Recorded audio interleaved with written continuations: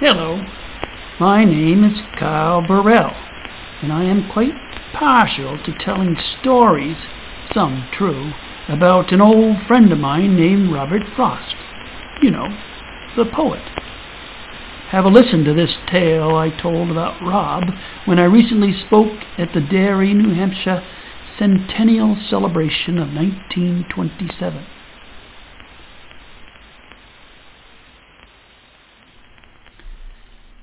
Not many people know this, but Rob had a trunk full of his poetry in that sitting room in the farm in Derry. He would compose his poetry late at night by the fire or at the kitchen table after everyone had gone to bed. I like to think he did his finest work writing about Derry and our people right there in that sitting room. The trunk was a treasure trove of ideas and fragments of poems that he's mined for many years and, as far as I know, may still use today. He once told me, "I have myself all in a strongbox where I can unfold as a personality at discretion." He liked to catch the sound of his neighbors, fresh from talk, and celebrated the way friends like the henman John Bartlett turned a phrase in plain-spoken voice.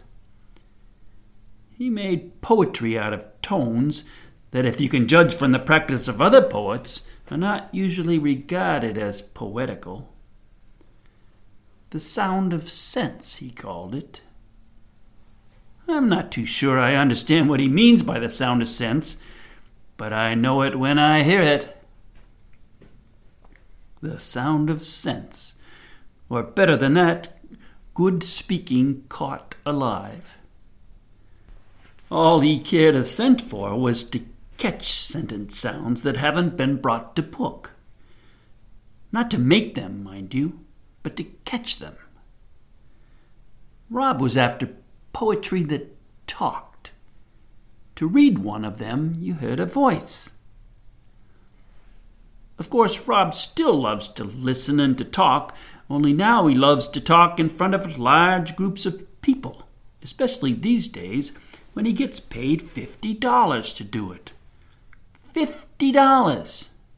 Can you imagine that? I've heard about him plenty when he roams around Vermont and New Hampshire, speaking and reciting and collecting his $50.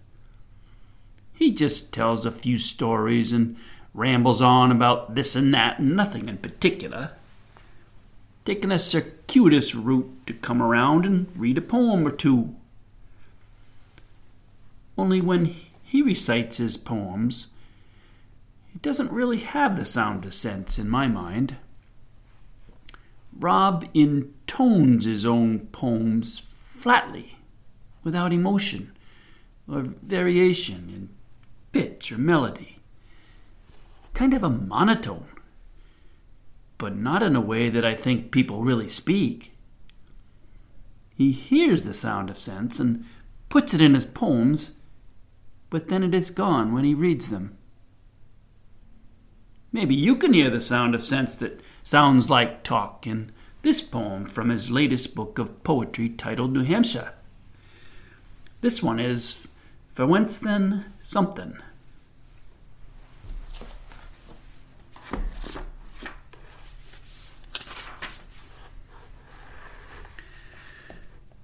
For once, then, something.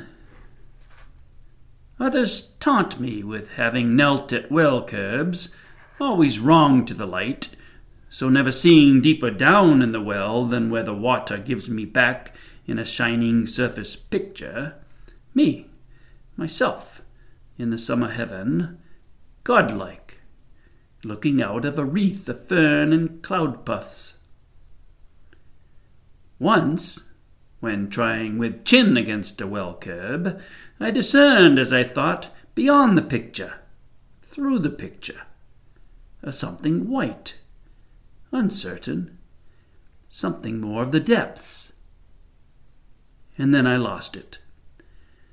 Water came to rebuke the too clear water. One drop fell from a fern, and lo, a ripple shook whatever it was lay there at bottom. blurred it, blotted it out.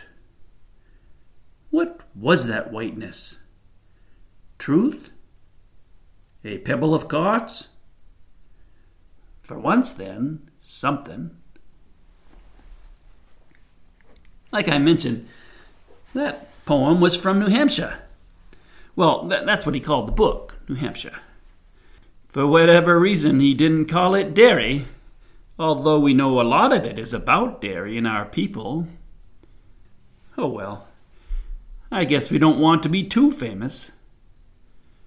Turns out, Rob won the Pulitzer Prize for that book, New Hampshire.